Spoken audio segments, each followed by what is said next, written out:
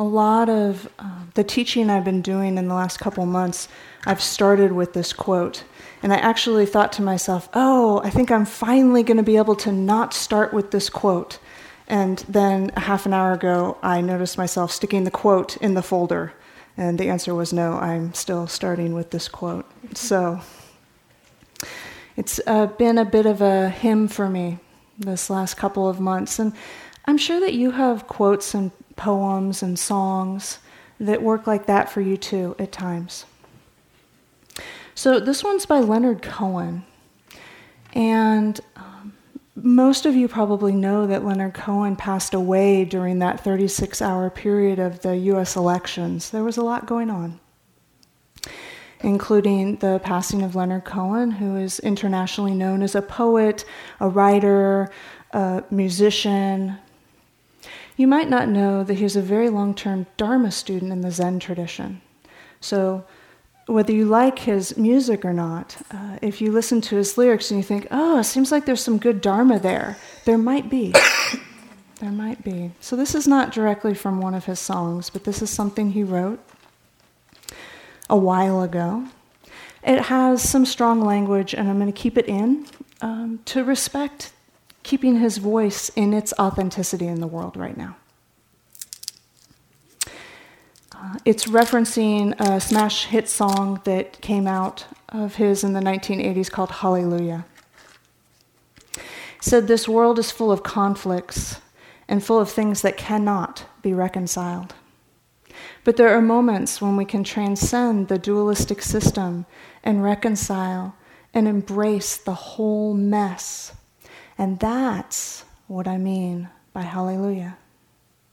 That regardless of what the impossibility of the situation is, there is a moment when you open your mouth and you throw open your arms and you embrace the thing and you just say, hallelujah, blessed is the name.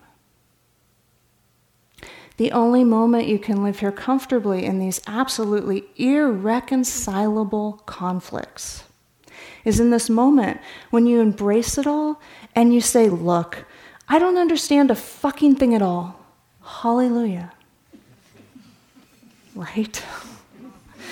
He says that's the only moment we live here fully as human beings. Irreconcilable conflicts, irreconcilable differences. And we open our mouths and we open our arms and we embrace it. And you know what you're saying. You're saying it over and over and over to the point that some of you said, I wake up in the morning and as soon as I'm awake, there are those wishes and those blesseds, those blessings. Blessed is this. Blessed is this. And if your practice goes anything like mine, a lot of the time we're walking around going, look, I don't understand a fucking thing. Hallelujah. I mean, it's better than the struggle, right? And the struggle comes, and we embrace that and say, oh, blessed, blessed, holy, this holy struggle. That I'm struggling not just for this one here, but for the ones who don't have the resiliency to struggle right now. For the systems where there's not enough resiliency to struggle right now. And then we put it down. And then we pick it up. And then we put it down. If there was a movement for this retreat, there would be a lot of them actually. And a lot of you have been expressing your wishes, your heartfulness with inner and outer movements. And it really touches me. It's not for everybody. Some of us are wired that way. But if there was a movement of this retreat, it'd be like putting it down, picking it back up again, putting it down, picking it back up again.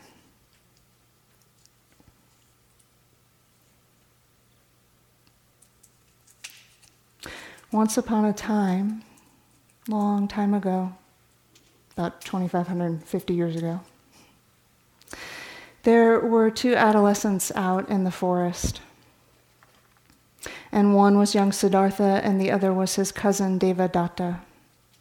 And if we know the life story of the Buddha, we know that Devadatta held in the Buddha's family system the role of the difficult one, kind of the archetype of the adversary.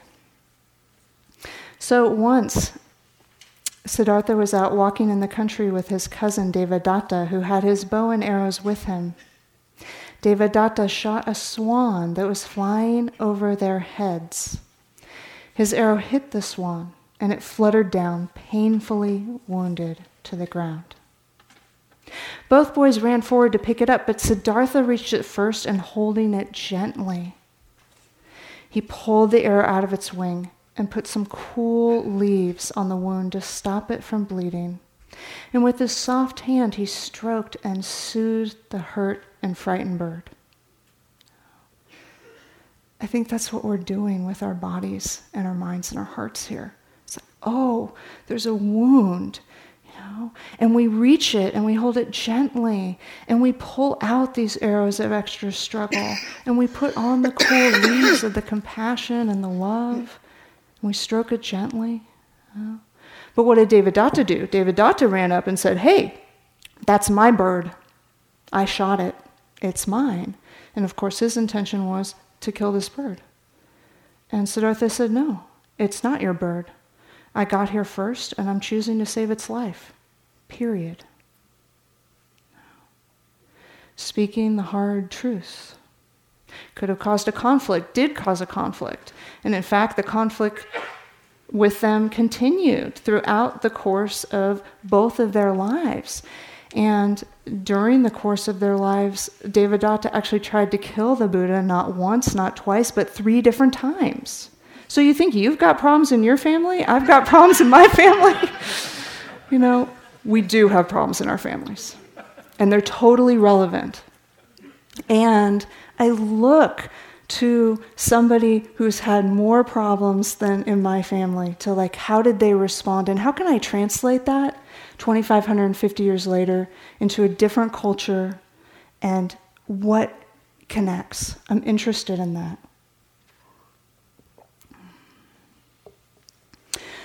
So tomorrow, most of you are probably aware, we're going to, if we think of the Metta retreat in terms of theme days, we're moving into the difficult person theme day. We should put up signs, Today it would have been the neutral person, acquaintance, familiar, stranger, big sign. We could have had check marks as each person became more and more a friend and less strange. Or stranger. So tomorrow the sign is difficult person day.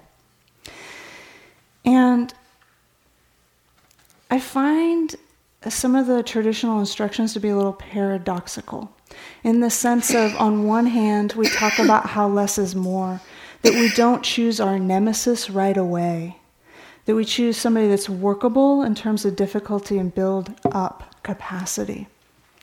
But on the other hand, the way that this category was named into Old English before we retranslated it into modern English of the difficult person is actually called the category of the enemy. So that doesn't sound like start where it's easy and build up capacity to me. But I don't think it's just a translation problem. When I really reflect on it, what I reflect on are 2 pieces. The first, that it's actually possible to open our minds and our hearts where it's challenging and develop that capacity up to those that we might call our enemy, or as His Holiness the Dalai Lama says, my good friends, the enemy. And he's talking about a whole group of people in his compassion metta practice. So that's a great, great degree of difficulty. My good friend, the enemy. It's really easy to say. I always take a pause so I can feel it. And then on the other hand, the seeds of creating the so-called enemy really do start where we get annoyed. Just minor annoyance. And then it gets fed. And then the other person feeds into it unknowingly or knowingly. And then other people agree that that is difficult. And it grows and it grows and it grows until we've got this big, huge problem. It starts with the simple. So I want to say right at the beginning of this reflection that when we're practicing metta with the difficult person, we are not condoning unskillful, harmful, abusive actions, either individually or collectively. It cannot be said enough times. We're not rolling over passively and saying, hey, just run over me. I'm a nice Buddhist. Like that. That's not it. That's like California conditioning meets Buddha Dharma. We're so nice. I don't know why I always do this hand gesture, but just nice. I grew up in California. I was well-trained and nice. There's some gender conditioning with that too.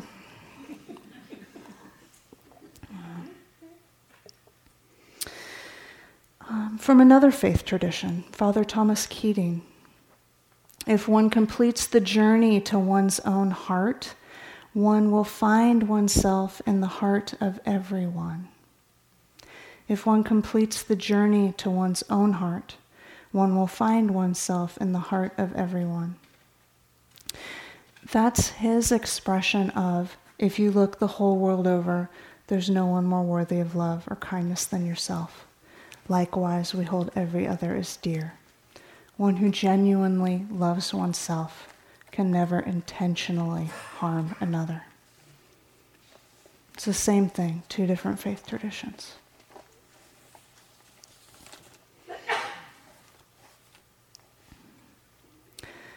So, I doubt any of us is going to be surprised at my making a statement such as, we're living in difficult times. One of the things I love about this practice actually is it names the obvious over and over and over. Thinking, anger, more anger, now it's resentment. Showering metta with it, for it, among it.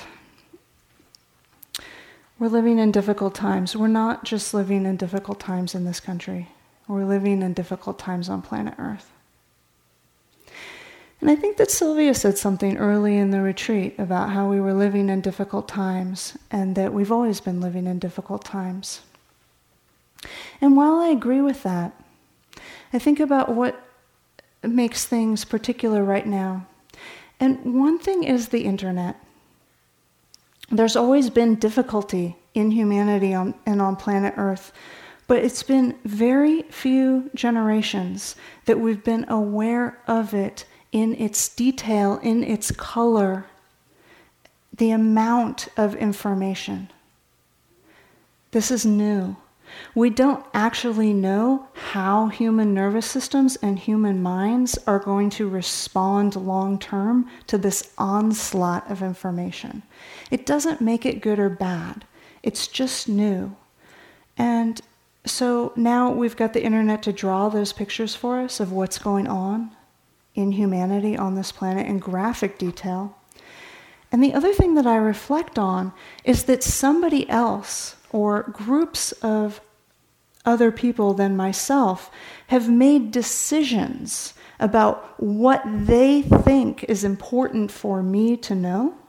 And then they've spent a whole lot of money trying to sell me to click. This is new.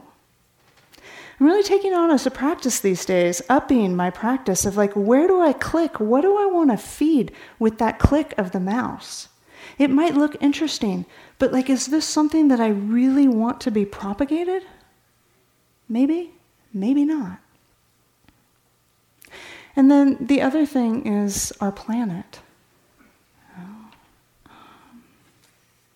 We've got a problem, and it's a big one.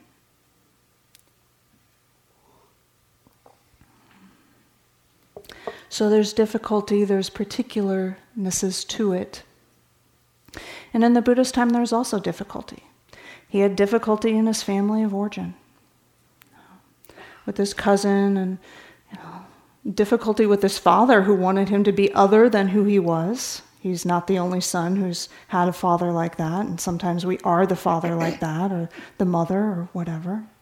No, it's just humanity, but it's not easy. And universally, he was also living in a time of misunderstandings, and of conflicts, and of wars, including, interestingly, wars over water rights. This has been going on a long time. Long time. So when the Buddha experienced his great awakening, he spent some time, the way that's sometimes described, savoring or sitting in the bliss of awakening. And he actually chose to do that under a whole series of different trees. He had his great enlightenment, and then he sat under trees. Not just for a few hours, not just for a few days, but for 7 weeks. Sat under different trees and said, okay, let me refine what I've understood. Let me savor this. Let me just be here. And then the thoughts started to rise in his mind, how am I going to share what I've understood? Because that's something that arises for us. When we understand something, when something wakes up in us, it's like, oh my gosh, how do I give back? How do I connect? How do I share? And it happened for him. How am I going to teach this? And he couldn't figure it out. And he went through a process where he thought to himself, well, I just don't think people are going to get this. It's really obvious, but it's too subtle. So maybe I'll just sit under trees for the rest of my life. I mean, like me, are you grateful that he didn't do that? I'm so grateful he didn't do that. So he thought, well, maybe I'll just give up. And we've all had moments like that. We've all had moments like that. And then in the story, and it's an archetypal story, there was this God, this unseen force, that appeared to the Buddha and said, no, don't give up. We need you. And the lines always said, there are those with little dust in their eyes. I was thinking about that question this morning where the rock dropping into the pool and the ripples of the Metta, and it's not a rock, it's just dust. Oh, what a beautiful expression. It's like, okay, if it's just dust, then, let's work with that. That's what we've got, okay? It's like, all right, there's dust, but it's workable. And so he tried to share what he had understood, but it was a work in progress. And I really take heart in this. We're all works in progress. Even the Buddha was. And so one of the early stories that's well known is he started walking across the heartland of India from Bodh Gaya and the Bodhi tree to Sarnath, where he later turned the wheel of the Dhamma and got the teaching going. And, it's a couple hours by car and a half a day by train to take that distance now. So it took him a long time, on foot, barefoot. And so it gave him time to actually test out some of his strategies. All right, well, let's see how this works. And that's what we're doing here. We're saying, all right, here's the instructions. I'm going to test out some strategies and see how this works. And so in one encounter, there was another traveler walking down the road, and saw the Buddha walking down the road, saw something special about him. Sometimes we're just in public spaces. Have you ever had this happen? And there's just, it's almost like, metaphorically speaking, everybody is in black and white, and then you look at somebody and they're just in full color. They're lit up somehow. You go, wow, they just fall in love or get their dream, whatever. Like, what is it about this person? They're like lit up. So this happened with the Buddha, and the traveler started asking the Buddha questions. Who are you? What are you about? And finally, what the Buddha proclaimed is, I am awake. I'm the all-exalted, immeasurable Buddha. Right? This is who I am. Talk about not playing small, right? And I mean, seriously, these are not times to play small. Please, from my heart, from the community's heart, from your heart to each other. don't play small. We can't afford it. We never could. We're just getting some wake-up calls right now to remind ourselves that we never could afford to play small. And I know so many of us have been conditioned in so many different ways, both individually and systemically, to play small. It is hard. I struggle with you with this. Don't play small. So the Buddha didn't play small, but the response was not what he expected if he had expectations, which of course I don't know. But it's not how you'd think the story was going to go anyway. So the traveler looks at the Buddha, shakes his head, and says something akin to, "Peace be with you, friend," and turns around and rapidly departs in another direction. Today we'd say, "Oh my gosh, that guy has delusions of grandeur." Or something, whatever we would say. So the Buddha kept walking and realized, okay, that did not get the results I was intending. My intention was sincere, but the results, there must be another way. Let me try again. Okay. So he tried again. And so then he started reflecting, and he came up with this formula that we now call the Four Noble Truths. And we've been referring to this all week, but we haven't actually said what they are. So here's the moment. And I'm going to say it in my own words as an encouragement to you to language it in your own way, in your own words, the words that speak to your spiritual path. So here's how I word them. First noble truth. It's not easy being a human being living a life. Being a human being living a life includes struggle and stress and suffering. It's not a mistake. We didn't do anything wrong. There's nothing wrong with us. Number 2, the basic cause of our dis-ease is struggle. And one of the expressions of that struggle in the tradition is craving. But I really just look for struggle. Number 3, where's Sylvia?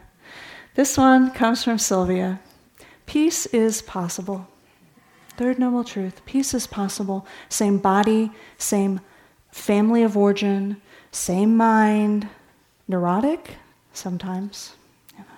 Same systems, same world. Peace is possible. Period.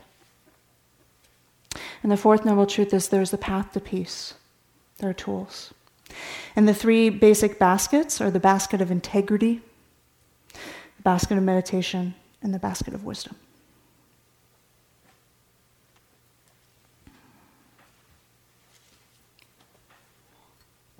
So there are many different perspectives on metta for the difficult person, and name a few.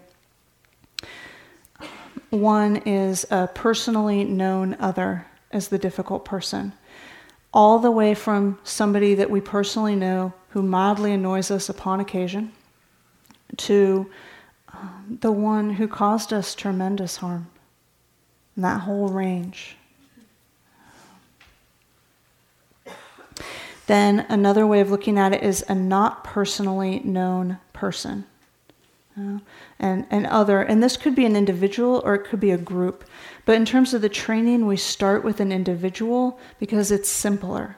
And then we build capacity so that that difficult person, muse, could actually also be a group. And if you take it a step further, which isn't the traditional part of the training, but is completely a part of our work in the world, it can include corrupt or unjust systems. It could certainly include ourselves as our most difficult person, and we know that. We've been here long enough. Most of us have had some moment at some point on our meditative journey where we realize the difficult person is me. And sometimes it's because we're doing something that probably is annoying somebody near us, and sometimes we're beating ourselves up and all kinds of things. And then there's another way of looking at the difficult that actually I first remember listening to Larry talking about this. And actually the First Noble Truth itself is difficult and bringing that friendliness and that goodwill and that impulse to connect to the difficulty of life itself and being a human being in it.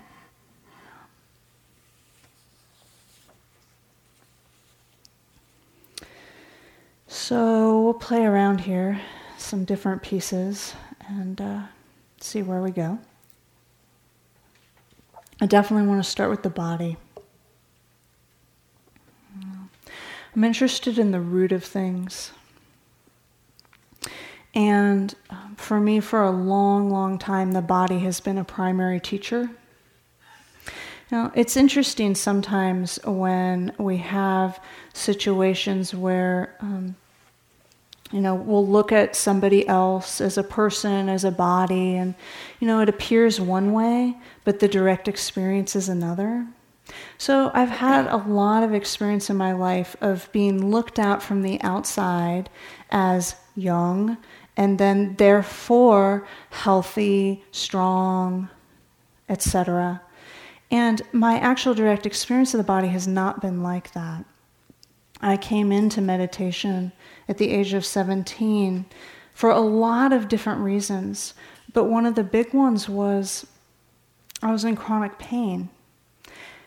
It was low grade, and I didn't even have a title for it. I didn't have a label.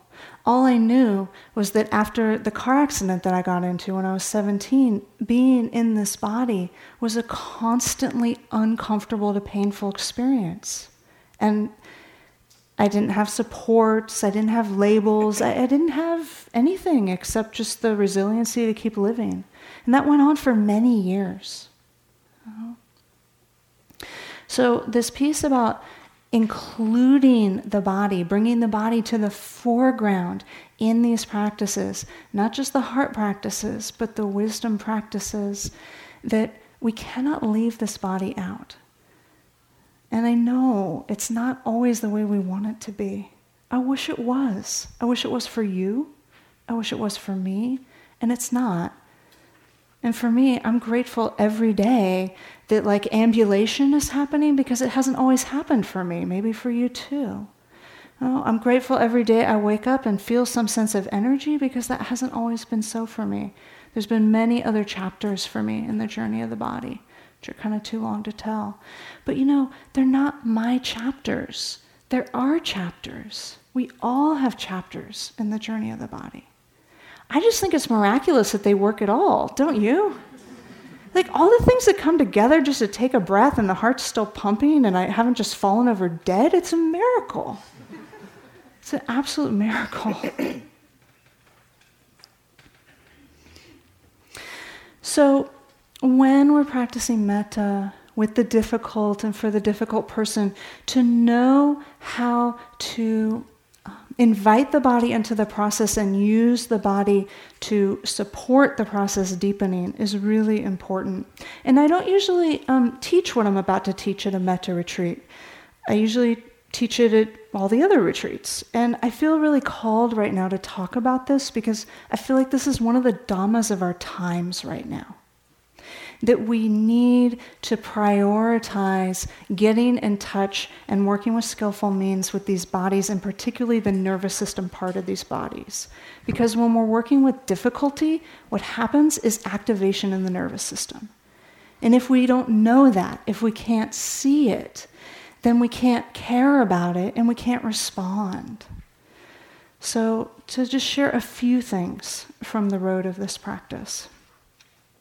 To support deactivation in the body, in the nervous system level, so that when you're working with a difficult person or you're sending metta to anybody and strong emotion comes and it's like fear or anxiety or reactivity, to also know how to attend to it not just with the wishes, but from the root. Because we know we can do more than one thing when we're sending the wishes, right? We can send the wishes and think about what's for lunch. We can send the wishes and move down the hill. We can send the wishes, so we can send the wishes and settle the nervous system. So a few simple ways to do that. Here's the thing about the nervous system. It's ancient. So one of the hardest things about practicing with the nervous system is letting go of the adult mind that goes, I know. Nervous system doesn't care if you have advanced education. It also doesn't care if you don't have advanced education, and that's good news. So a few things. The first one comes from our elder generations.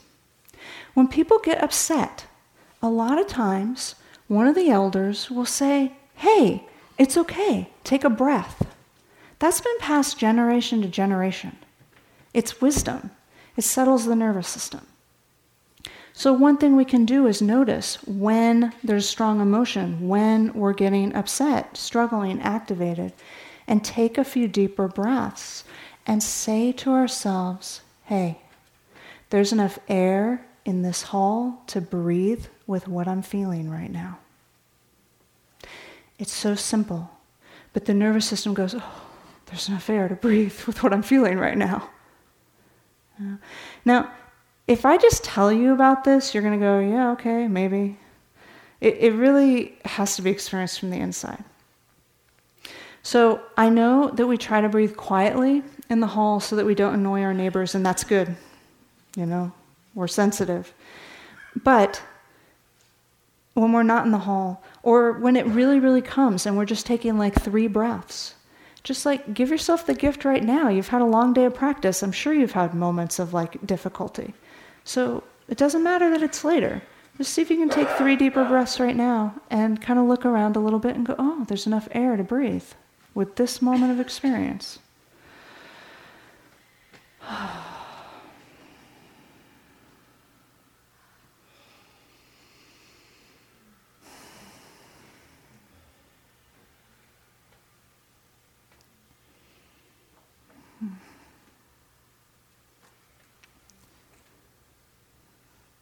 Wow. That's so settling to hear the collective breath. It's like, oh yeah, we're breathing each other's air. And I know when we've got the cold, it's kind of, oh yeah, we're breathing each other's air.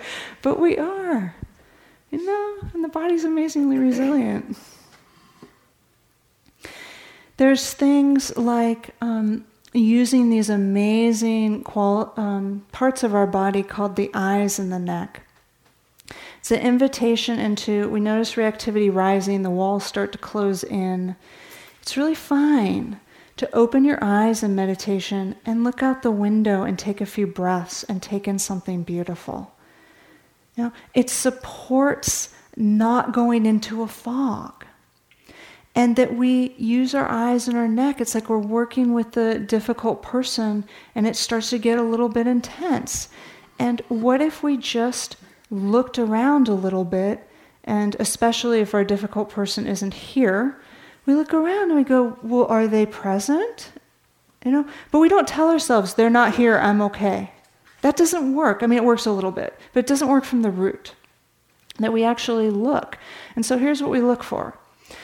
We look around, we look behind us, even though the adult mind goes, "I know what's behind me." But I mean, look at what's behind me, right? This is so beautiful. Buddha. And, we haven't introduced Prajnaparamita. This is Prajnaparamita, the mother of the Buddhas. No? So what if I just said, "Well, I know that Buddha and Prajnaparamita are behind me," and missed that moment of connection, right? We want to land our eyes on the exits. The nervous system really likes to know where the exit is. So don't look at other people, but just look around and actually turn around so you can identify how many exits are in this hall. This is a very nervous system friendly place. There are 4 exits. I bet they designed it that way. But look, don't just tell yourself you know. It's really important. Okay? Start to settle. So that we keep encouraging a resiliency to grow so that we can work with greater degrees of difficulty. Because, there's some difficulty out there. It needs attending to. But we got to titrate it, one step at a time. I always figure that a moment of pure presence with something difficult is way better than choosing something a little bit more difficult and spending an hour dissociated. That's just what I figure. So it's that wisdom to track what's manageable for us. And then the other piece that feels important to name is grounding. So we have, what I'm thinking of recently is these 4 portals. We've got the palms of the hands as portals, and we've got the bottoms of the feet as portals. And they're portals to connection. And in this case, I'm talking about connection with the earth and the ability of the energetic nervous system body to use these portals to discharge reactivity, to discharge anxiety, to discharge upset. And it's not a miracle cure, it's not rocket science. It takes thousands of repetitions, especially if our nervous system is a little bit out of whack chronically. But it's the simplicity of, all right. I think about the Buddha's awakening story, where he's sitting under the tree and being rocked by everything that comes, the greed, the lust, the fear, the doubt. Who do you think you are? How many times have we said that to ourselves? Who do you think you are? How many times have we believed it? And how many times have we not believed it? Let's track that. And so what does Siddhartha do? He put his hand on the earth. We can do that. We can actually do that here, because now everybody will know what we're doing, and they'll think, well, that's weird. Why are they putting their hand on the earth? They're taking refuge. They're connecting with, in the 12-step tradition, we talk about it as a power greater than ourselves, the earth. And it starts to discharge our fear. So much of our fear is born out of separation. So we're using the earth and this earth body as the conduit to reconnect. So we can do simple things like touch the earth. We can go out and walk on the earth. You can do it barefoot, You don't have to. We can feel our hands and feel our feet and just notice. Check. If you have painful feet, choose your hands. If you have painful hands, choose your feet. If they both hurt, choose your sits bones on the chair or the cushion. But just take a moment and notice, what's the elemental nature of this? Is it warm, cool, numb, heavy, light, vibrating, tingling, flowing, pulsing? What's happening?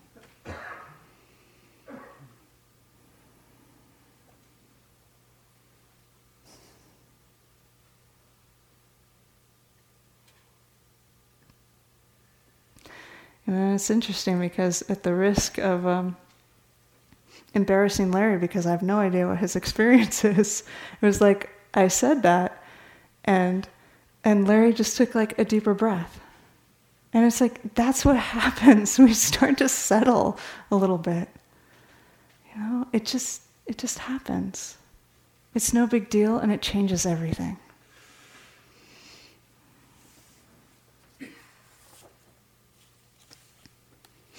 So that's the level of the body. And we can feel our feet and our hands, and we can look around and make sure we know where the exits are while we're saying phrases. It's not like, oh, am I supposed to do this or this? We just listen to ourselves and know when it's time to weave. Think of this whole training as a big weave. So then we have the mind doorway. And this is from Pema Chodron. The book has actually got a great title. It's called Always Maintain a Joyful Mind. How audacious. Always maintain a joyful mind. I keep track of words like always and never. So of course we can't do that, but what a bold and wonderful intention. She says, others will always show you exactly where you are stuck. They say or do something and you automatically get hooked into a familiar way of reacting, shutting down, speeding up, or getting all worked up. When you react in the habitual way with anger, greed, and so forth, it gives you a chance to see your patterns and work with them honestly and compassionately. Without others provoking you, however, you remain ignorant of your painful habits and cannot train in transforming them into the path of awakening. So, that's the spirit of like, okay, my good friend, the enemy, my teacher, thank you. Thank you. Thanks for waking me up. I really would rather not, but thank you anyway. So, a few wisdom perspectives on this. Firstly, if we have something that's coming up through the mind that's not the metta phrases, and we all do, and it's pervasive, it keeps coming up, it lingers, it can be really important to once again go back to naming the obvious. What is this? If I was going to give it a headline, what would the headline be? It sort of pops the power of the momentum of the conditioning to just call something by its name. Seize it. Another wisdom perspective is coming from the perspective of really taking refuge in impermanence. Sometimes impermanence is unnerving. Other times it can be a refuge for us.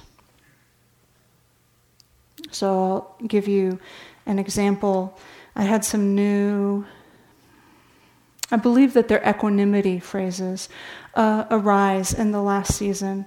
And they're in regards to my own country, but also countries around the world and the global situation that's happening now. All the different governments and regimes and wars that are happening on this planet right now. So these are my new equanimity phrases. Regimes arise and fall. May I not add to the reactivity. And I really mean it. Regimes arise and fall. May I not add to the reactivity. But then I have to tell you what's in parentheses. I love parentheses with my phrases. So I don't say all this stuff, but it's like understood within the phrases. I bet some of you have stuff like this. The understood part. So the understood part in that, because I don't want it to be misunderstood. I'm not talking about passivity at all. What they refer to for me is, all right, we have had some of the most horrific regimes that a human mind could ever imagine arise on this planet and do tremendous, unbelievable amounts of harm and pass away.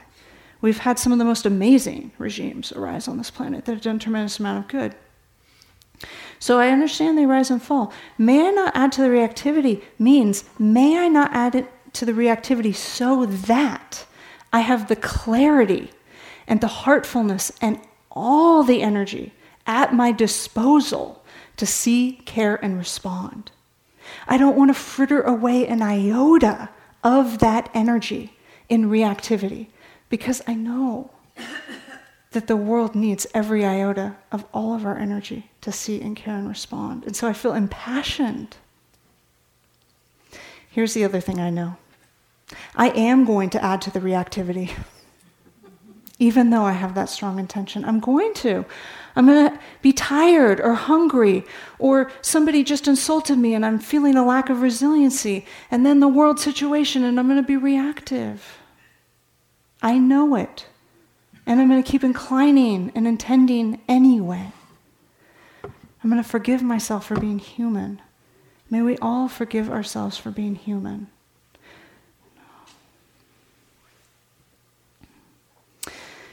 So another wisdom perspective is remembering interdependence and universality. So this goes back to breathing and the comment that I made about when you're in the hall meditating in general, know that if you can hear yourself breathing, everyone else can hear you breathing too. That's like the rule of thumb. If you can hear it, the two people next to you can hear it. And don't worry about it if you got a cold or whatever. We do the best we can. And it's not going to destroy somebody's mind to hear a loved one breathing next to them. But I'll tell you a story. Because it's the perspective of the difficult person, and who is the difficult person. So this one time I was meditating in this very hall. If I remember correctly, sitting right about back there, kind of the last of the rows of cushions. And there was somebody breathing really loud near me. Have you ever had this happen? sat enough retreats, you'll have everything happen. Somebody's breathing really loud near me, and I happen to be a little bit sound sensitive, and just as like sometimes we have sense doors that are more sensitive than others, I tend to be sound sensitive. And I'm breathing really loud. I'm like, okay, bringing in all my tools. I'm like, just ignore it, note it. I'm like tracking the breathing that's external, right? It's too loud. And I kid you not, at some point I realized I'm the one that's breathing loud. It was my own breath. Okay, so sometimes we miss things in this practice. I mean, I feel ridiculous saying, I'm like, how is that possible? But it actually happened. I was the one breathing loud, and the people next to me, I was the difficult person. No. So when somebody else is being in that role, and it's just a role, we're passing the hat of benefactor, good friend, difficult people, can we say, hey, I am too, you are too? And this works on systemic levels too. I've been reflecting so much recently and practicing my heart out around implicit bias. And it's so hard. It's like, I am never going to get it right. And, we just aren't. It's a work in progress, right? And yet understanding that, oh yeah, I unconsciously contribute to dynamics of injustice in systems, in my blindness, and so does everybody else. We all do. Can we actually hold the universality of it? So that we can have the conversations we need to have without fear, so that we can do the work that we need to do without shame.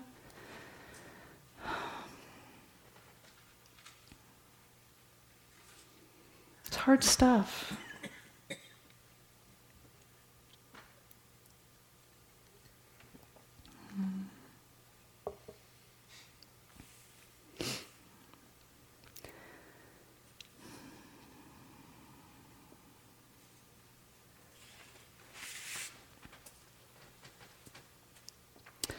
So a story. No, and it's a story about how we see ourselves and own our stuff without shame, right? It's called, actually, because some of you probably know it, I'll just start it and tell you what it is at the end. It's one of those punchline stories.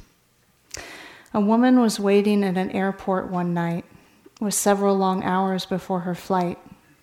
She hunted for a book in the airport shop, bought a bag of cookies, and found a place to drop.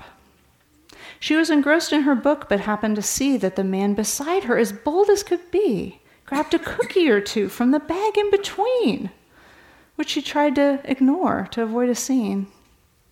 She munched cookies and watched the clock as this gutsy cookie thief diminished her stock. She was getting more irritated, and the minutes ticked by, thinking, if I wasn't nice, I'd blacken his eye. With each cookie she took, he took one too. And when only one was left, she wondered what he would do. With a smile on his face and a nervous laugh, he took the last cookie and broke it in half. He offered her half as he ate the other. She snatched it from him and thought, oh, brother, this guy's got some nerve, and he's also rude. Why doesn't he even show gratitude? She had never known when she'd been so galled, and sighed with relief when her flight was called. She gathered her belongings and headed for the gate, refusing to look back at that thieving ingrate. She boarded the plane and sank into her seat, and then sought her book, which was almost complete. And as she reached into her baggage, she gasped with surprise. There was her bag of cookies right in front of her eyes. If mine are here, she moaned with despair, then the others were his. And he tried to share. Too late to apologize, she realized with grief that she was the rude one, the ingrate, the thief. No. Sometimes we are. We don't even know it. The stocks that got bought, through the company that we work for, and we didn't know that company was doing this on planet Earth. It's like, it's so complicated.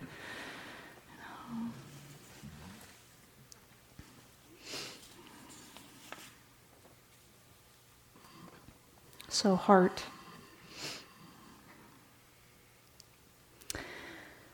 Oh, there's so many directions I could go with this. If I had more time, I would be going compassion, forgiveness, patience. I'm thinking about patience because I know that we already had a beautiful teaching and guided meditation on compassion. Thank you, Carol. And weave in a little bit about forgiveness maybe in here. Yeah, let's touch into forgiveness and then a little bit on patience. Forgiveness deserves a whole retreat. I'm really happy to let you know that Larry and others will be leading a whole retreat on forgiveness next year. December. This year. Oh, right, it's 2017. This December. This is from Dr. Fred Liskin, the author of Forgive for Good. Forgiveness does not change the past, but it changes the present. Forgiveness means that even though you are wounded, you choose to hurt and suffer less. Forgiveness is for you and no one else. You can forgive and rejoin a relationship, or forgive and never speak to the person again.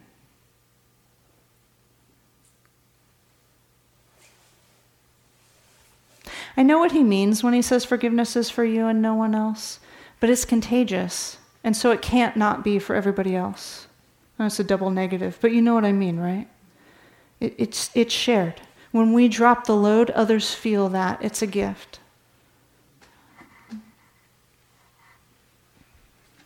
So, in relation to regimes arise and fall, may I not add to the reactivity?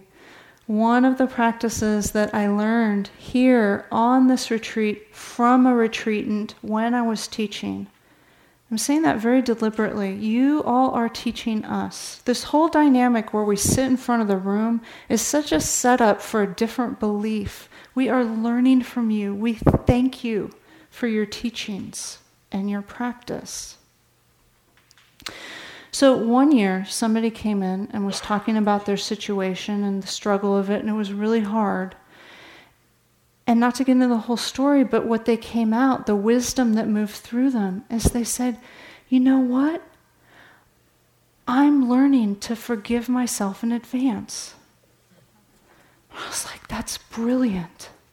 That's absolutely brilliant. Could we wake up in the morning and the very first thing that we do is we say, I forgive myself in advance for being human. I forgive myself in advance for the neurosis.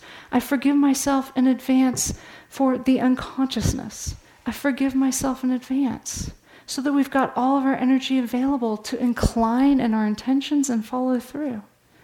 So beautiful. So I took it on. I started practicing with it. I love it. And it comes to me a lot. When things are messy, when they're not clear cut, when I know it's not going to work out and it's not going to get that happy ending, may I forgive myself in advance. May I forgive others in advance. May I forgive this world in advance. And so that was the other thing I wanted to name. It's from Larry. I heard this from Larry too when he was giving a talk one night. And he talks about forgiving the first noble truth. Forgiving the difficulty of being human. I think about it as life on life's terms. If I can forgive the first noble truth, I can live life on life's terms, not on my terms. So he gives a beautiful talk on that, but that was just the headline.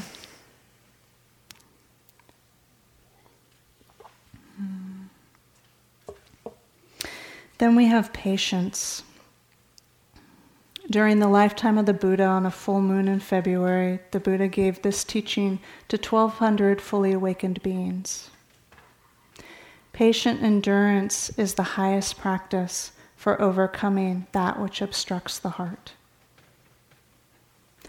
patient endurance is the highest practice for overcoming that which obstructs the heart. But sometimes we're furious at somebody. Sometimes we're cultivating a major resentment with them, for them, about them. And I love this line from Carrie Fisher, and I wanted to bring her voice in because she just passed away in the last month, quite suddenly from a heart attack. The actor. She said, resentment is like poisoning yourself and waiting for the other person to die.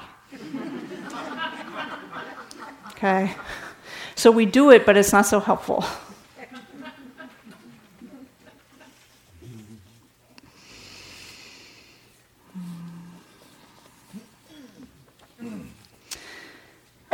So a couple of wisdom perspectives. One is cultivating the patience to what's called willingly endure suffering. It's not fighting life on life's terms, but allowing the dynamics to be a teacher, to cultivate the simplicity, the forgiveness, the compassion, the joy anyway. Cultivating the patience to willingly endure suffering. And especially, sometimes it's personal, but especially systemic issues. This is something that we are cultivating that we really, really need as a resource in our work in the world. Whatever our work in the world is, thank you for doing it. So I want to bring in the words of Dr. Martin Luther King. He says, I refuse to accept the view that mankind is so tragically bound to the starless midnight of racism and war that the bright daybreak of peace and brotherhood can never become a reality. I refuse to accept. I believe that unarmed truth and unconditional love will have the final word.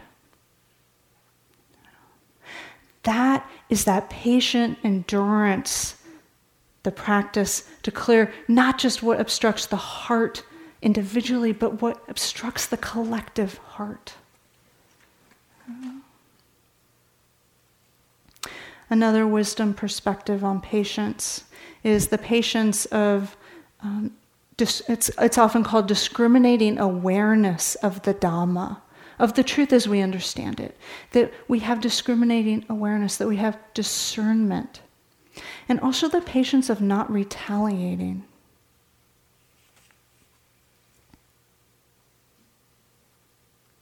Nonviolence means avoiding not only external physical violence, but also internal violence of spirit. You not only refuse to shoot a man, but you refuse to hate him. Again, Dr. King. And it's like, and now I'm hearing His Holiness's Dalai Lama's voice again, my good friend, the enemy. We refuse to comply with that's going to drain our wisdom and our life force energy. But we don't do it alone, we do it together, we know that. We can't do this practice by ourselves alone or for ourselves alone. To me, that's the good news. I thought it was good news when I first heard the First Noble Truth. It was like, oh, what a relief. Somebody's actually calling it like it is. Now we have something to work with. I was so relieved. So tying in this patience of discernment in the Dhamma and not retaliating. No, the Buddha with his cousin Devadatta, there were these 3 murder attempts. And they're 3 whole stories. But I was thinking about, what can we learn from the Buddha's response, not reaction, but response to these 3 attempts? And here are a few things that we can learn. How did he respond to his life being in danger? He repeatedly spoke up. He told the truth. It's a very powerful thing to do. He mediated conflicts and put himself in the center and did what he could. And the results often didn't go his way. And he kept doing it anyway. He said no. He set boundaries. He was often insulted and challenged, And he would often say, I do not accept your insult. Now imagine them as like arrows, and it's like he's not letting them hit his heart and affect his response. He put his body on the line in the face of violence, repeatedly. And he took care of his body as a first response of compassion when he was injured in one of the murder attempts. His first response was to take care of the body with awareness and with heart. He offered teachings. He sent metta. He was responsive, not reactive. So when we hear people saying, what is this Buddhism in the West? Like, where's the activism? Is it passive? We've had streams of that, but that's not the roots. It's not the roots. So we can manifest it in the way that's needed, and we are, and I thank you for that. The last thing I reflect on is after the Buddha awakened and he was thinking about, like, how am I going to share this? What might the world need of what I've understood? And how might I articulate that? What would be the best expression through this vehicle? This vehicle being the Buddha. What if he had given up? Seriously, what if he had given up and just spent the rest of his life under a tree basking in the bliss of enlightenment? I'm so grateful he didn't. This whole tradition is based on never giving up. It's based on taking the time to see things clearly, which is what we're doing here, so that we can manifest the most appropriate response possible. The whole tradition's based on that.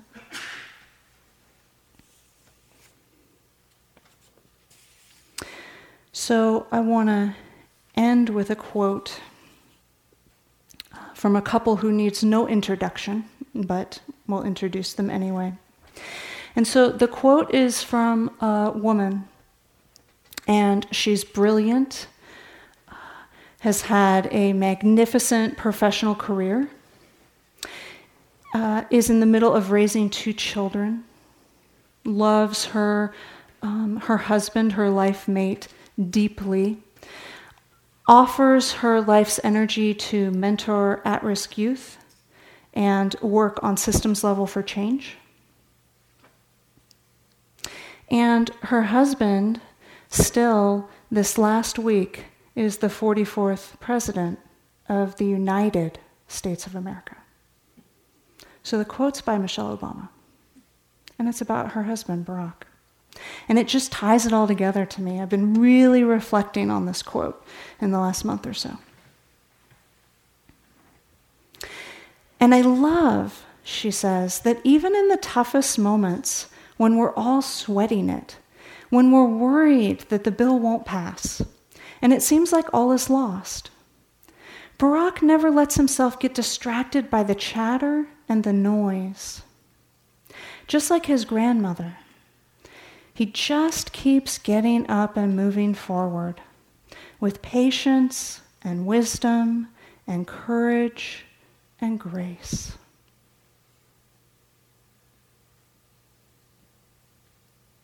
No. Yeah, there's chatter. Yeah, there's noise, internal and external. Can we not get distracted? Can we take refuge in the connection with our ancestors, whether personally or universally? And just keep saying to ourselves and others, I love you, keep going, with patience and wisdom and courage and grace.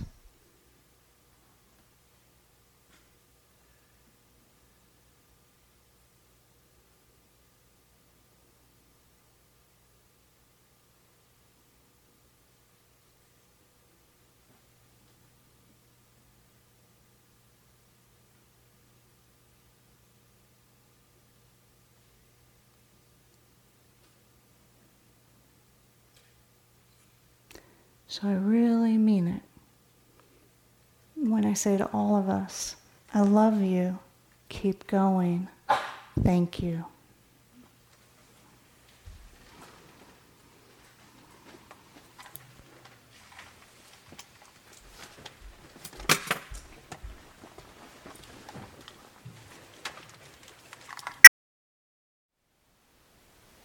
Thank you for listening. To learn how you can support the teachers and Dharma Seed, please visit dharmaseed.org/donate.